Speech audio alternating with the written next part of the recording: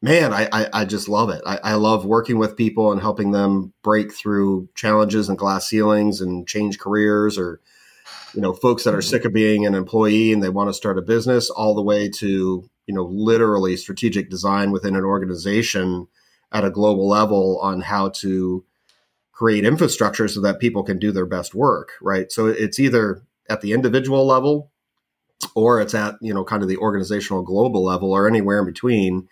I really enjoy kind of maximizing the efficiency of how people work.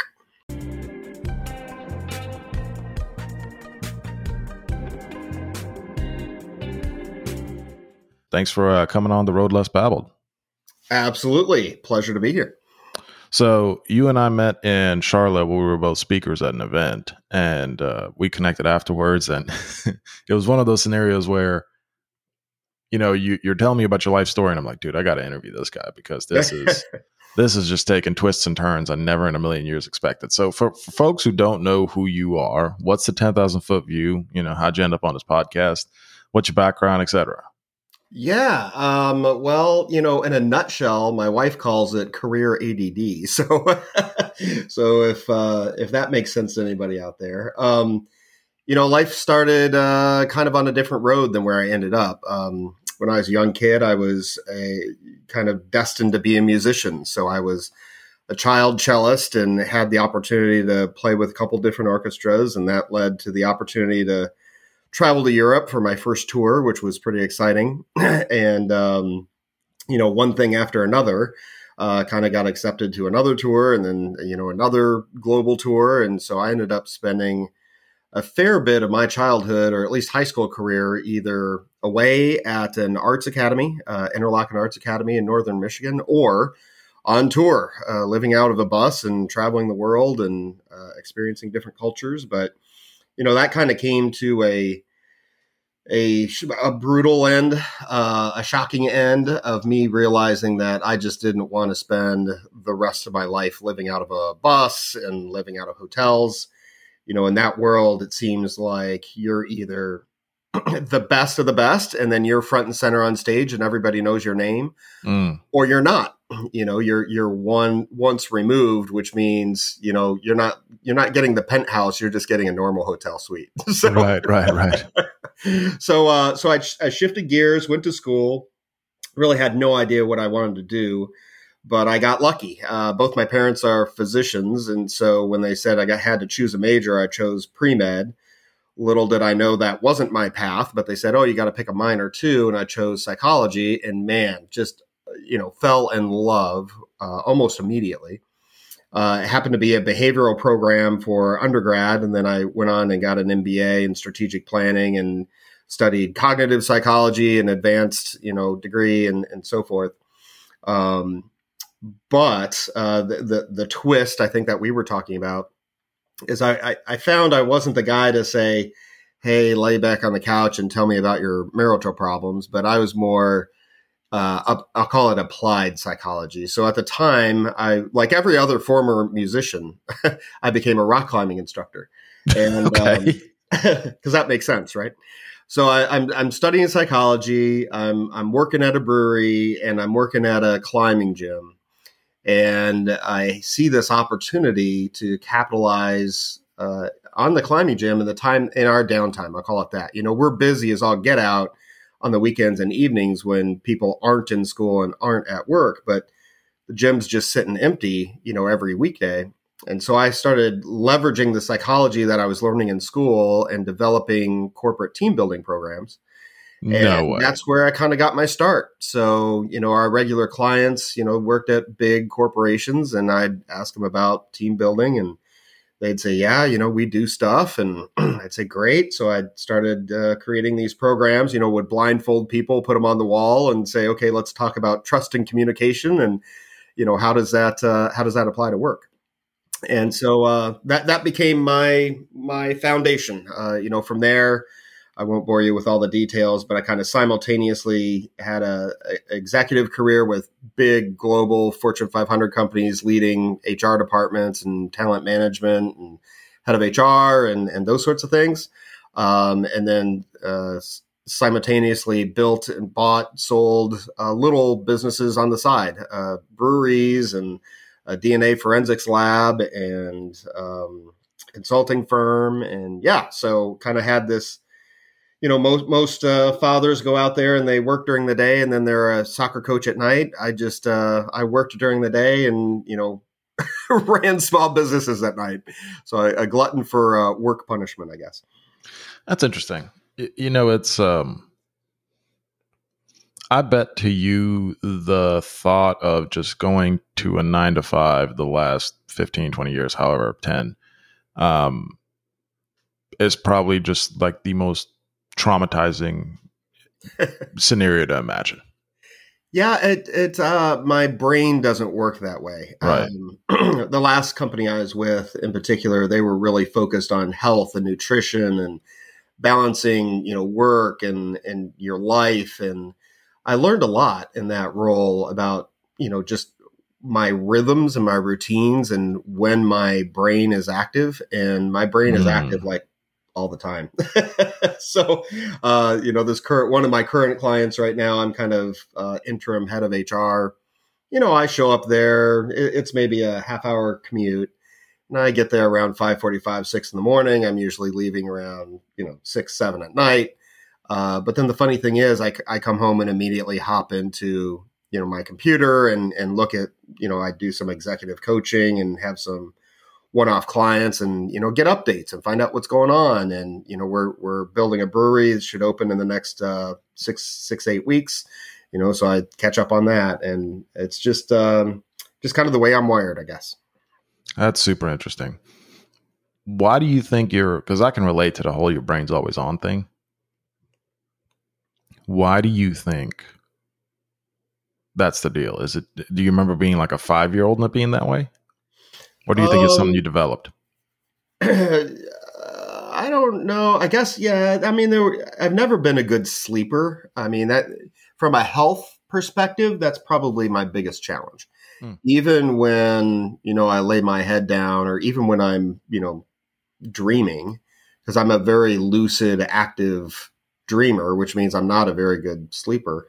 Typically it's about work or it's about problems. I actually remember vividly, back in even college and high school, like not having studied as much as maybe I should have for some semester or something, or, in college, like having some project that I'm working on, or now, I'm going, I've been invited to do a keynote speech or something and going to bed and thinking, boy, I haven't fully resolved exactly how I'm tackling this. And I'll dream about it. I'll be actively solving problems at night and wake up in the morning with answers. And I don't think that's necessarily healthy, right? I for a while there when I was young and energetic and had hair, that worked well for me. But, as I'm getting older, I just, crossed into my 50s. I need to figure out a way to get better sleep. But, the brain always on thing. I guess part of it's learned, part of it's developed, part of it's, natural.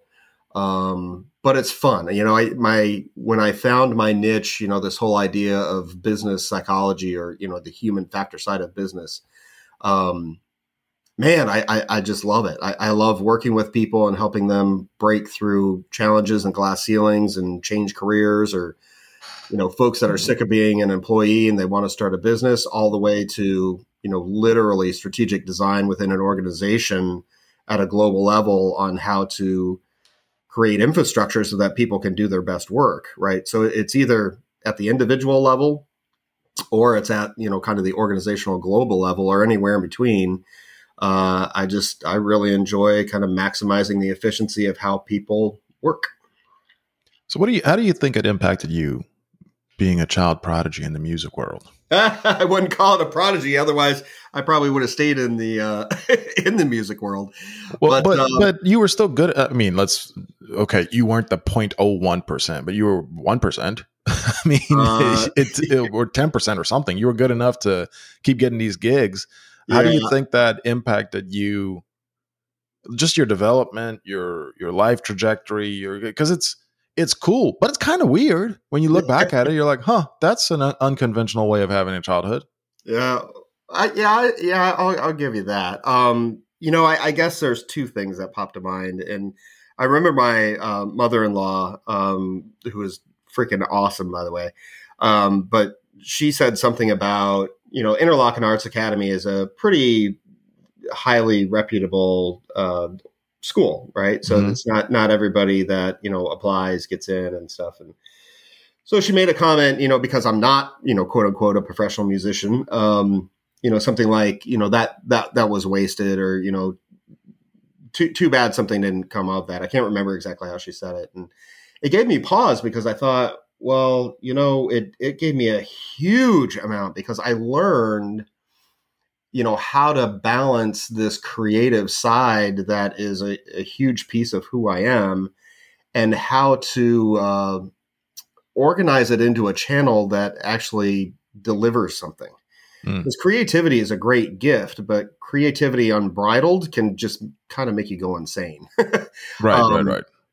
so, Interlochen taught me the idea of, independence and practice, and that there is purpose, and like all these different elements to hone the creative side, the idealistic side, if you will, or in Myers-Briggs terms, the intuitive side of myself, to produce action, to produce results.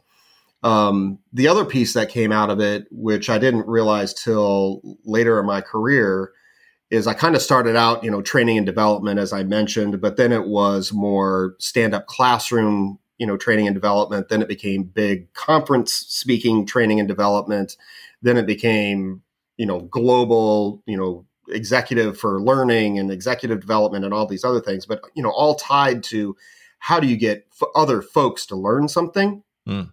And so what I learned at Interlochen was, for lack of a better term, stage presence, right? Is this idea that you could have the most boring topic in the world, but if you have stage presence, you can still get people to learn it.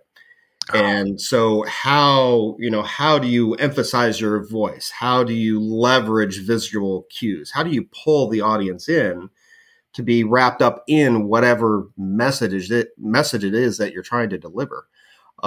That's powerful, right? Because I've trained many corporate trainers and such over the years, and that's a really important element. It's not just about, delivering bullet points or having, in fact, it's sometimes even less about being strategically organized and how you're conveying information. It's more about where is the audience mind at? How do you meet them at that point? And then how do you move them effectively in a different direction? And that involves, emotion, that involves logic, that involves participation. It involves a lot of elements to get that audience to move. Yeah, that's so interesting. I've thought a lot about that, the stage presence piece, and for good or for bad, uh, I've always kind of been able to just pull that off, Mm-hmm. even at a young age. And I think a lot of that for me, because it drives me a little bit insane. Like, for example, in the podcast, there's been many a time where we get, 30 minutes into an episode. So we've already done some sort of pre-recording conversation. I've gotten a feel for your personality, etc. We said, cool, let's do an episode. And then 30 minutes after hitting record, their entire demeanor changed. Their personality is different. Their cadence is different. I'm like, yo, this sucks. Like, we're either not going to record this or we're going to re-record again because this is not what I signed up for.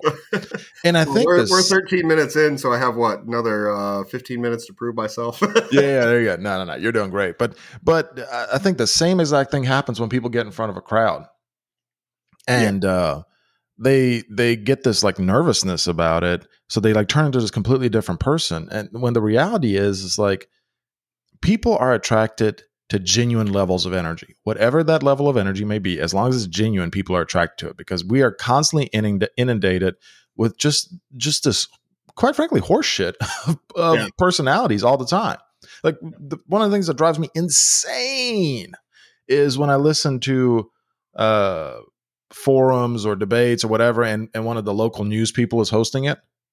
And they sound like this when they ask a question. It's like nobody talks like that. No, nobody, not a single person on God's green earth naturally talks like that. Stop it. Right. So the Well, same as it's go ahead. I was going to say, the same exact thing falls into the energy and the stage presence of speaking to people. Again, I know I have a strong personality and a strong level of energy when I come in a place, but that's genuinely me. I found other people who are faking that energy incredibly off-putting, and people who are a more calm demeanor, but it's genuine, significantly more attractive to listen to and engage in to listen to. Yeah, totally agree. It's it's an amazing metaphor to me what you're describing, because it's not only, in my mind, just standing on stage or just participating in a podcast, but it's everything that we see in kind of what I'll call corporate leadership development. It's, okay, if you're going to have a critical conversation, meaning you're going to somehow reprimand somebody, we're taught, okay, here are the bullet points. How are you going to, follow this path, deliver this message? Your goal is to get alignment and agreement. And so people almost shut off the emotional side of themselves to follow the script. And the script isn't what's important, right? It's the energy. It's even maybe less the words, but it's where's the authenticity, right? And my coaching has changed so much over the years from what I was taught and what I was taught to teach back in the day of follow this script or follow this path, or this is how you engage in a tough conversation or whatever that might be, into now. In fact, I did a Disrupt HR, I don't know, a couple of years ago. It was pre-pandemic. And the first, words out of my mouth as I stepped on stage, as I screamed and, made at least half the audience jump, which was, of course, the intent. And I just screamed, stop, emotions, get rid of the emotions. You can't do good work if emotions are getting in the way. And then the question is that really true? Yeah. Emotions are data. Emotions are information. It's how we connect with others. So now my teaching is all about how do you understand emotions? How do you understand energy? How do you connect people to people where they're at? And then, much like speaking that I described earlier, what's the defined goal? And then how are we going to get there? Emotional intelligence would tell us sometimes somebody needs a kick in the ass. Sometimes somebody needs a hug, right? But, a regular, if I script that, then I might be giving a hug to somebody that's ready to punch me out. And, right. So it's really reading the room, reading the person, reading the situation, and connecting authentically to the person that you're working with, and figuring out, okay, where do we go from here, and how do we get there? Yeah. And yeah, kind of back to that authenticity point and the data point of emotion, and just how we communicate as humans. And there's just so much, I don't know. It's interesting because when you're 13 years old and you're playing an instrument in front of a crowd, there's really nowhere to hide, right? Correct. Like, you're center stage. So if you suck, you're going to know that you sucked. So that's instant feedback, right? If you're great, you're going to know that you're great. Instant feedback. So, and I feel like a lot of the fear people have around being genuine is they have not crossed the Rubicon yet of expecting and accepting instant feedback, like honest feedback on themselves.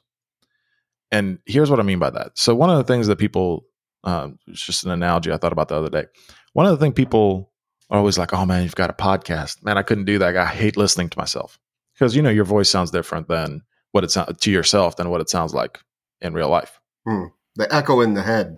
Yeah, the water and all that good stuff. And I have to explain to them, like, so would you believe me that after hundreds of hours of recordings and hundreds of hours of editing, one, I love my voice now. I hated it when I first started. And two, I don't even hear the fake voice anymore. When I hear my own voice, I hear my real voice, because my brain is, I guess, is trained to recognize, like the same way when we actually see something, it's flipped, and then our brain flips it for us, and that's why we see right side up instead of upside down.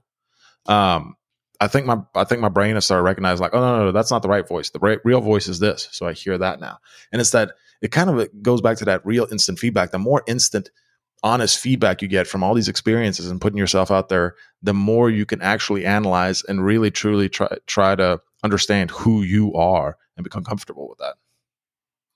Yeah, I buy into that partially. I don't know if this is a evolution of that thought or a degradation of that thought, but in my experience, it's hard to have all people kind of in the same bucket. Right. So I'd almost stretch that out into a continuum. I think there might be, I actually totally agree that there's some folks that maybe that instant feedback, they haven't become comfortable with it. They don't know how to deal with it, or maybe they haven't been exposed to it before.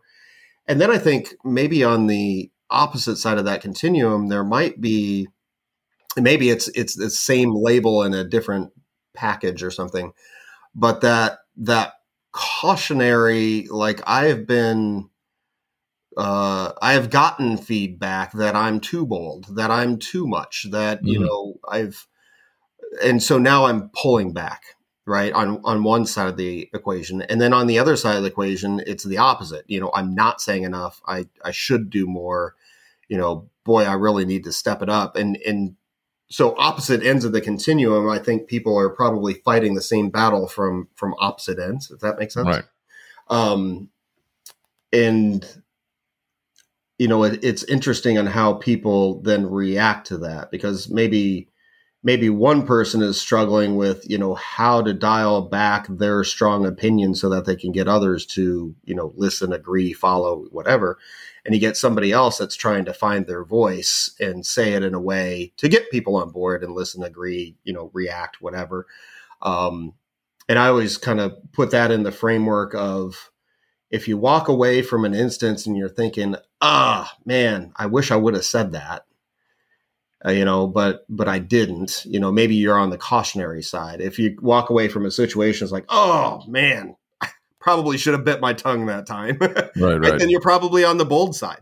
But both of them, kind of fighting to find that middle ground of, how do you convey a message, share an opinion, be different, evolve thinking, and do it in a way that will pull people in to the conversation, as opposed to alienate them and have them running out the door. Well, speaking of alienating and running people out the door, is a wonderful transition for what you were just saying. Is most HR departments, for example, terrify employees. Yes, they do. Which is an interesting position to be in within an organization. I've asked this question before to friends of mine in that world. Thoughts? Well, one of the best compliments that I've received multiple times, multiple reasons, different situations. I got my steel toes on and my PPE safety equipment, and we're walking around, the big plant, and, we're chatting about, process for a continuous manufacturing system. And I'm asking questions about the digester and fibers, and, the guy turns to me and says, wow, you're not like a typical HR guy. So to me, that's a huge compliment. That's not to, alienate my colleagues in HR, but I think what I've seen over the years is kind of two different elements. Number one, you have professionals that have grown up in the HR world that have learned either, from the academic side or this quote unquote supposed to do things side. And they kind of act as the HR police, right? And so they feel that their role, whether, right, wrong, and different, whether they, were directed to do it that way, or they just, took on that persona themselves. This idea of the shoulds, we should do this, we have to do that. And boy, that's really alienating to folks. Cause I believe, most folks are trying to do a good job. And, if they're being told, you have to do it this way, or your personality is wrong, or your leadership needs a change, or your communication sucks, or you're on a performance improvement plan, that's kind of rough. Right. On the opposite side of that continuum, you see how I think in continuums? I know a lot of HR folks that have grown up on the rah-rah side, hug therapy and blowing smoke and, inauthentic and everything's awesome. And, quote unquote, employee engagement means everybody's happy. And man, that's just as frustrating and annoying as, somebody that's breathing down my neck. Right. So I think that creates a challenge, right? I think if I was to draw that continuum up, then to another continuum is if we're always focused on HR and policies and procedures and legalities and so on and so forth. I don't know how much we're helping the business, and I certainly don't know that we're helping the employees or the people of the business. And then on the opposite side of that continuum, where I think I play, because I'm an entrepreneur, because I'm business savvy, because I not only teach, but I do business myself. The whole idea behind HR, in my mind, is how do we effectively create situations where people can perform at their best? Pretty simple. And so that means we need to interpret things like policies and procedures. We need to be pragmatic. I'm dealing with this client right now. We have about a 1-inch thick draconian, written in 1980 something employee handbook. And one of the policies is that in there, it says, we are allowed to search and seize anything in your person, for these reasons, that reasons. And I'm just like, oh my gosh, that is just so crazy. So we need to throw that handbook out and be much more, again, kind of pragmatic to the world today and, focus on how can I have a conversation and break down the walls, break down the barriers, remove the issues so that somebody can perform their best. And, if it involves something where there is, poor behavior or, misaligned issues or drugs or, something that's creating a safety issue, then yeah, I got to draw the line, hit that head on, but I'm still going to be human about it. And, yeah, so I think a lot of HR, like a lot of other professions, has just evolved where it's easier to, I'll use the metaphor, Google it, and follow the 4 bullets that I'm supposed to do and execute against that. That's way easier than actually thinking about it, right? I see a lot of that in the millennials today. Just because you have the answer written on Google in front of you, how are you going to do it? How are you going to deliver it? How are you going to facilitate it? That's a different skill set, and it requires engagement and thinking and emotional intelligence and, the ability to kind of put a human framework around what it is that you're doing. It's you hit on one of my pet peeves in just life, but not just like leadership and organizations, but the rah-rah. Yeah. Dude, if you want a surefire way for me to never trust you as a human being, be one of those people that has a fake smile on your face all the time. Instantly, I'm like, yeah, this person's full of crap. That might be a downfall of mine. That might be something they're not even doing consciously. But does that drive me insane? It's like, stop. We're all like, we're all here trying to make money, provide for our families. I don't need like an existential explanation for why I work here every time I talk to you. Right?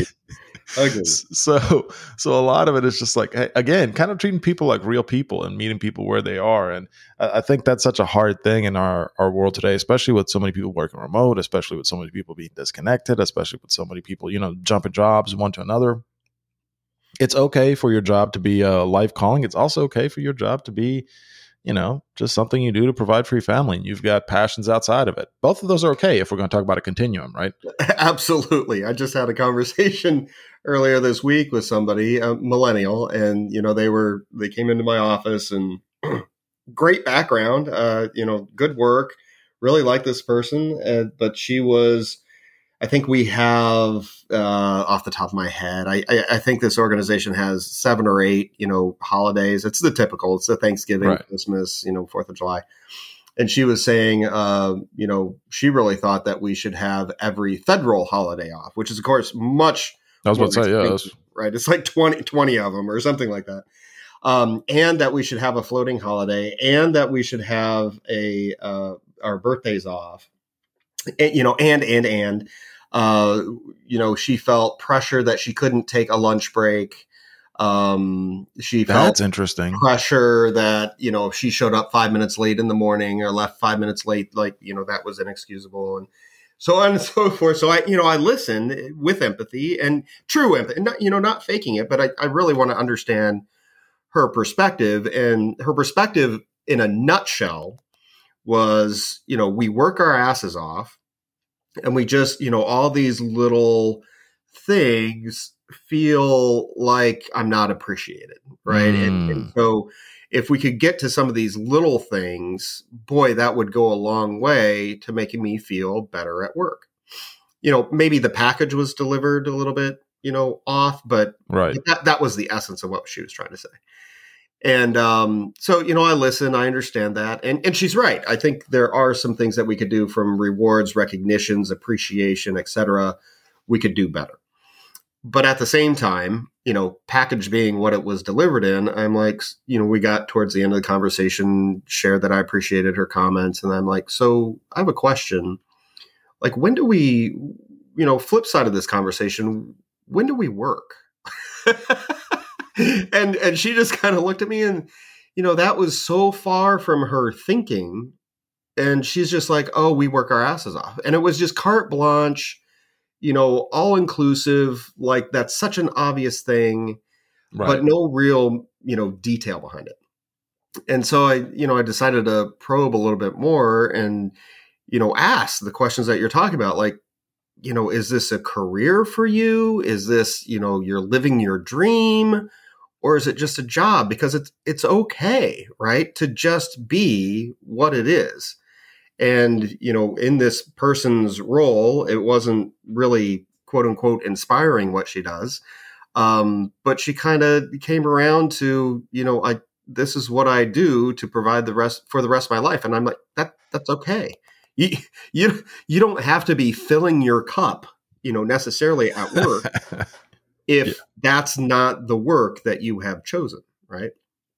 And so it's just a really interesting conversation of, I guess, what I would call balance, right? Just understanding, to your point, I had a neighbor who he hated his job. I mean, he absolutely hated it. So I'd see him, 5, 6 o'clock, whatever, in the afternoon.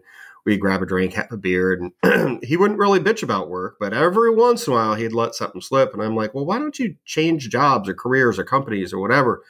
You could be happier. And he's like, what do you mean? He's like, it's called work for a reason. It's not called happy time. it's called work. So this is what I do to provide for the rest of my life. And I thought that was a really interesting, kind of perspective. Yeah, it's so interesting. But like one of the key things that I wanted to touch base on what she said, she feels like she's scared to take a lunch break. It truly blows me away at times. In the business leaders I've interacted with fall into like one of two camps. Here's where I'm cutting the continuum apart. Because it's so extreme. I don't think you can call it a continuum. It's a bifurcation, guys. They're either just the coolest people you want to go grab a beer with, or they are so self-unaware. I doubt they even know they exist themselves. And there just seems to be no in between. At least the ones that I've met. It's right. It's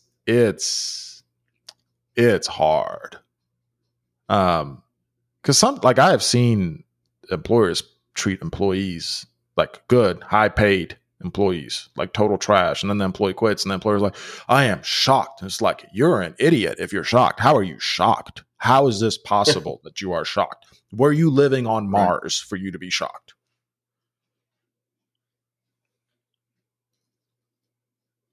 Yeah, it's well, it makes me laugh because when we met, my topic was the 5 justifications on why your boss is an ass. Right.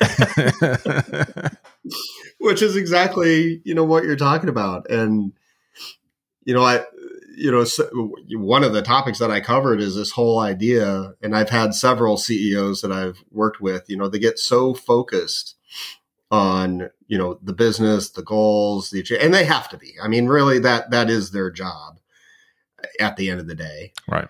And, but one of them that I talk about, and I've seen so many times, and there's one gentleman that certainly jumps to mind. His caveat to being a total ass was, let me be transparent. And then he had just let it rip.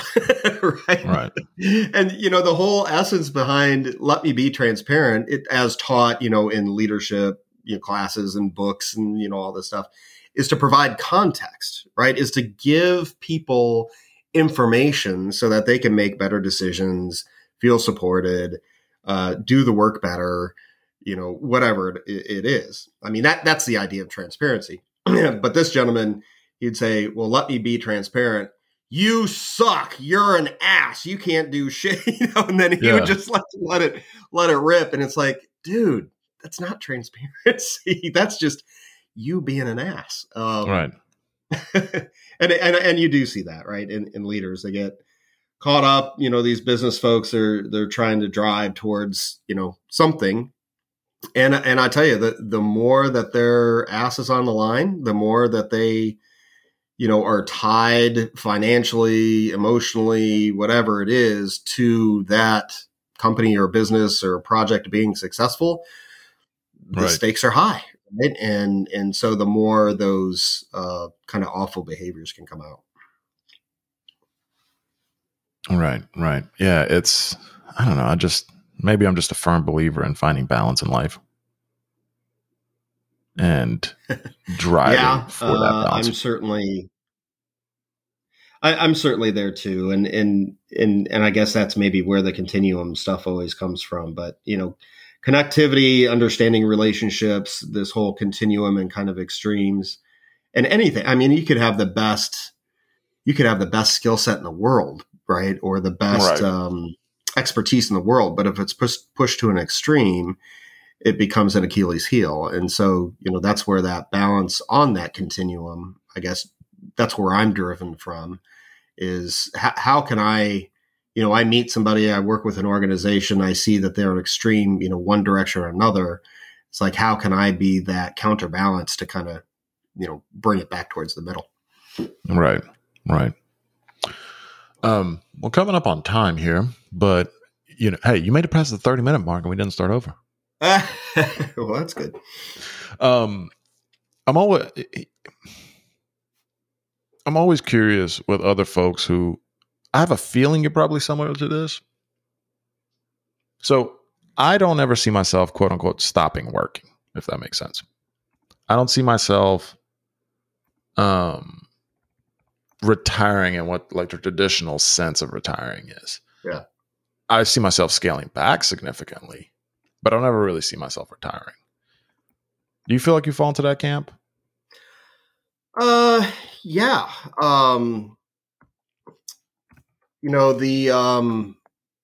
My definition of retirement changed about maybe 10 years ago. And it shifted from, this idea of, you hang up the work and you move towards, I don't know, golfing or hanging out by the pool or whatever it is. And it was always a function of money. Right. I have enough money around me, access, whatever, that I don't have to go, quote unquote, work for money. Right. And my definition of has changed to retirement is more about doing what you want to do when you want to do it. And it doesn't really it's not really a function of money, because what I found more recently is I do things that I really enjoy. I put out just kind of an erroneous message on LinkedIn with my Calendly link saying, are you frustrated? Do you hate your boss? Yep. Do you want to make a change? Whatever, just set up some time with me and we'll talk. I love doing that. I really enjoy doing that. And I would do that not getting paid for it. Ironically, I stumbled into, some folks have reached out to me and said, "Hey, I want you to be my career coach," or "Hey, I want you to be my executive coach," or whatever. And so I've taken on that work. It wasn't intended to be that way. I just wanted to help. If I can spend Mm. 30 minutes with somebody and help them, break through a challenge, I'm absolutely happy to do that. But, that definition of retirement now being I'm doing what I want to do when I want to do it, I am architecting a future of more speaking engagements, more keynote stuff. Really enjoy that. More executive and personal coaching stuff because I really enjoy that. And I'm not tied, right? I can take my computer. I can coach anybody in the world from anywhere in the world. Right. As long as I have internet access, we're good to go. And so, am I going to retire? If the definition is doing what I want to do when I want to do it, I'm getting ever so close. If Mm. the definition is, I'm not going to an office to make money, pretending like I'm working, even though I'm playing solitaire behind my computer. Right. Hell yeah, I don't want to do that now anyway. So I guess it kind of depends on where you're coming from. No, that's really interesting. Yeah, no, I hadn't really considered it that way. Yeah, interesting.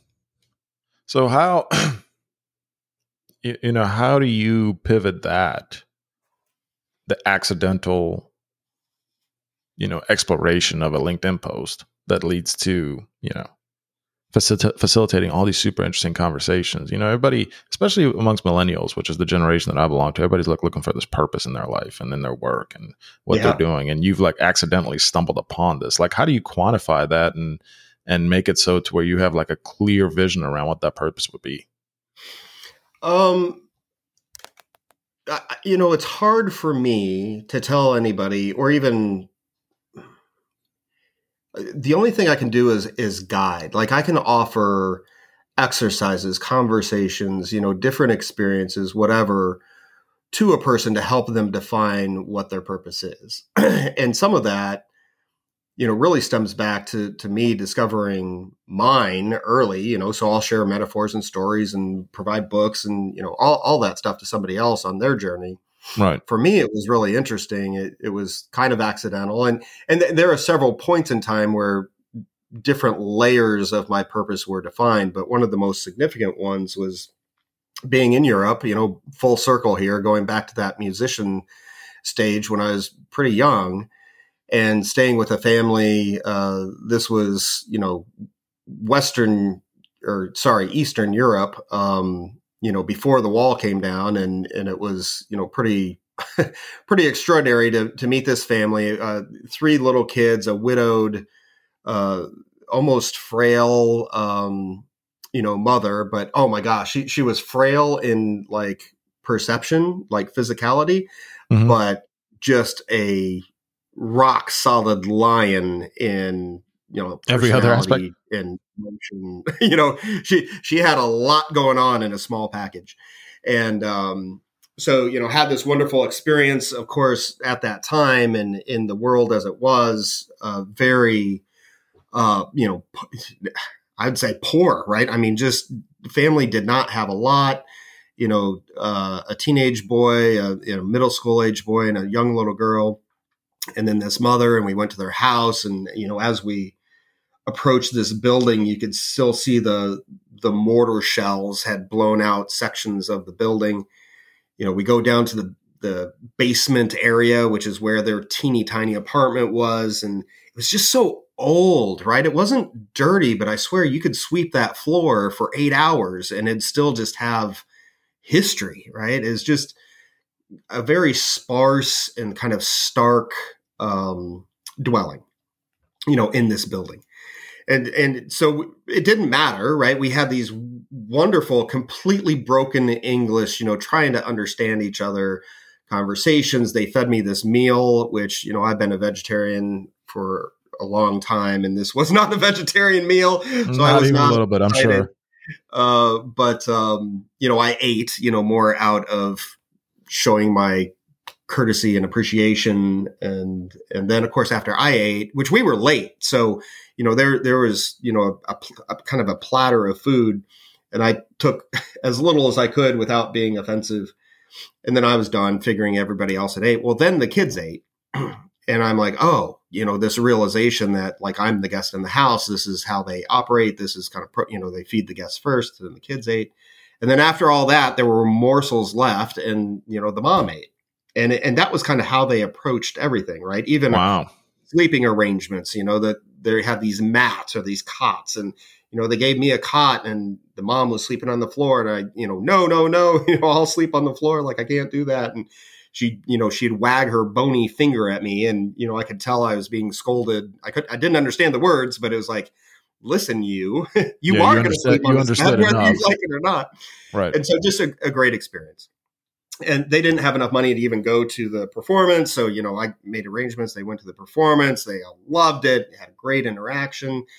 And sorry for all the context, but I feel like it's important. And so we're getting ready to leave. I've only spent, 2.5, 3 days with his family, but great bonding, amazing experience. They have given me so much, just insight and I guess, just relative understanding of the world and needs versus wants. And, it was pretty heavy, right? And so I'm hugging all the kids, and we're saying our goodbyes and tears in eyes and everything. And the bus is loading up. We're getting ready to leave. So I give this big hug to this wonderful mother, this wonderful woman. And I just say, with all incredible respect, like, I don't understand why you brought me, why you hosted me.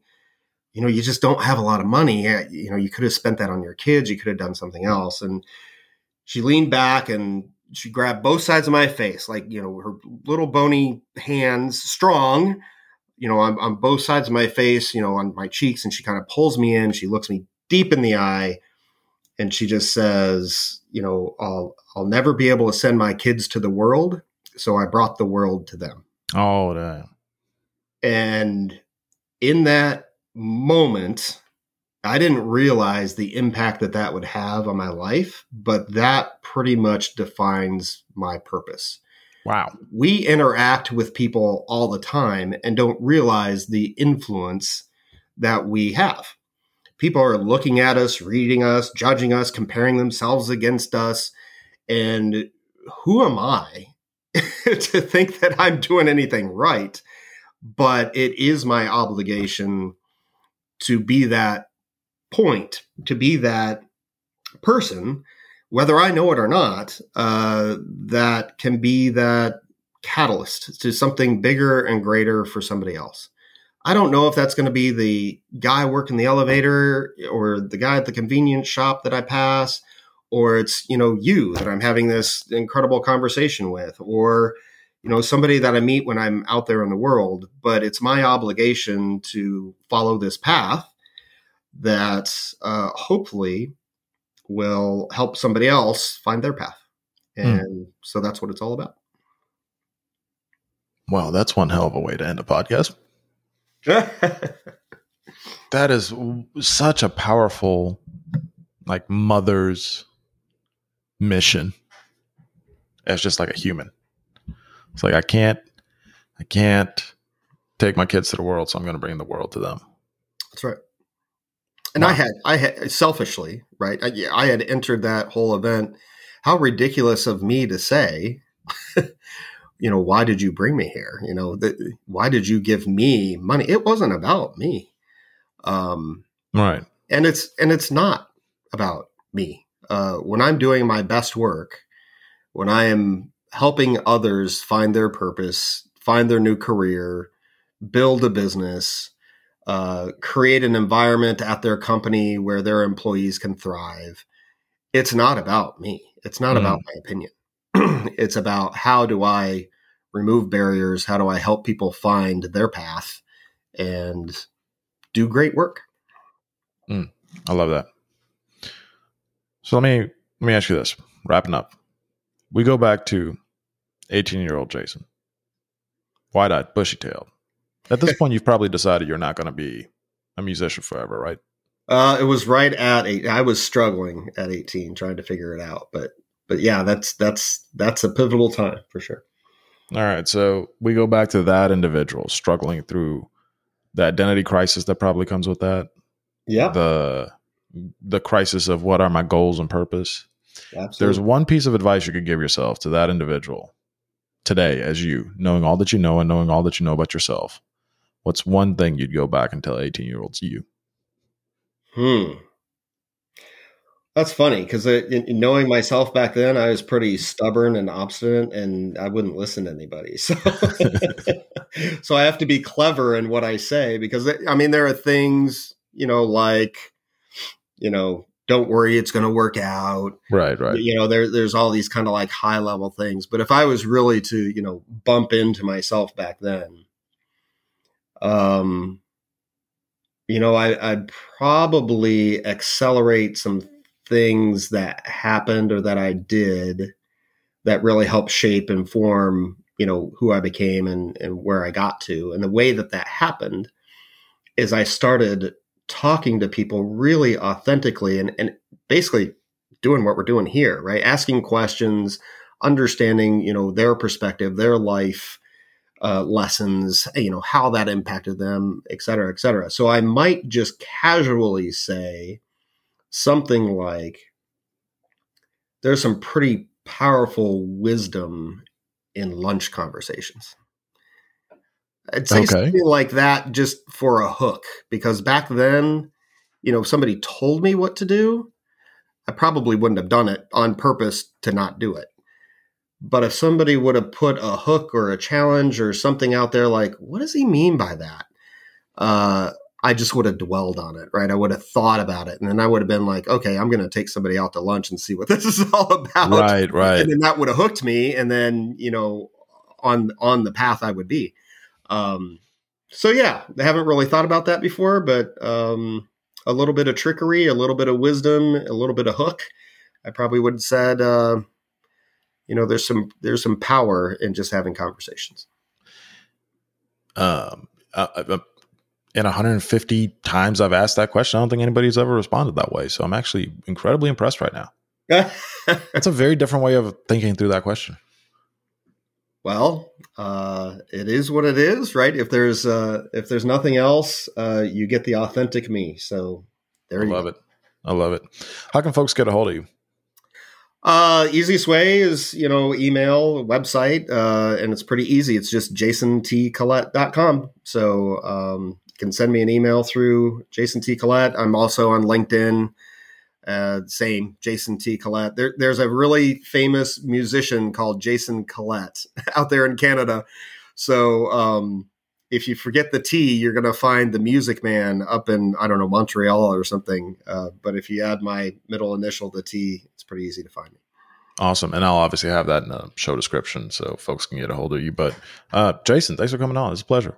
Yeah, man. I appreciate it. Thank you so much. I always love when I can dive deep with folks, and I can do as little talking as possible within a podcast, because I think that's what interesting pieces of a conversation are. So for everybody listening, as always, feel free to reach out. As always, if you got constructive criticism, keyword is constructive. Don't just complain. Offer a solution. That's the only way I listen. Just feel free to reach out. And again, Jason, I appreciate you coming on, and I'm sure you and I will chat soon. And everybody else listening, I hope you enjoyed the episode.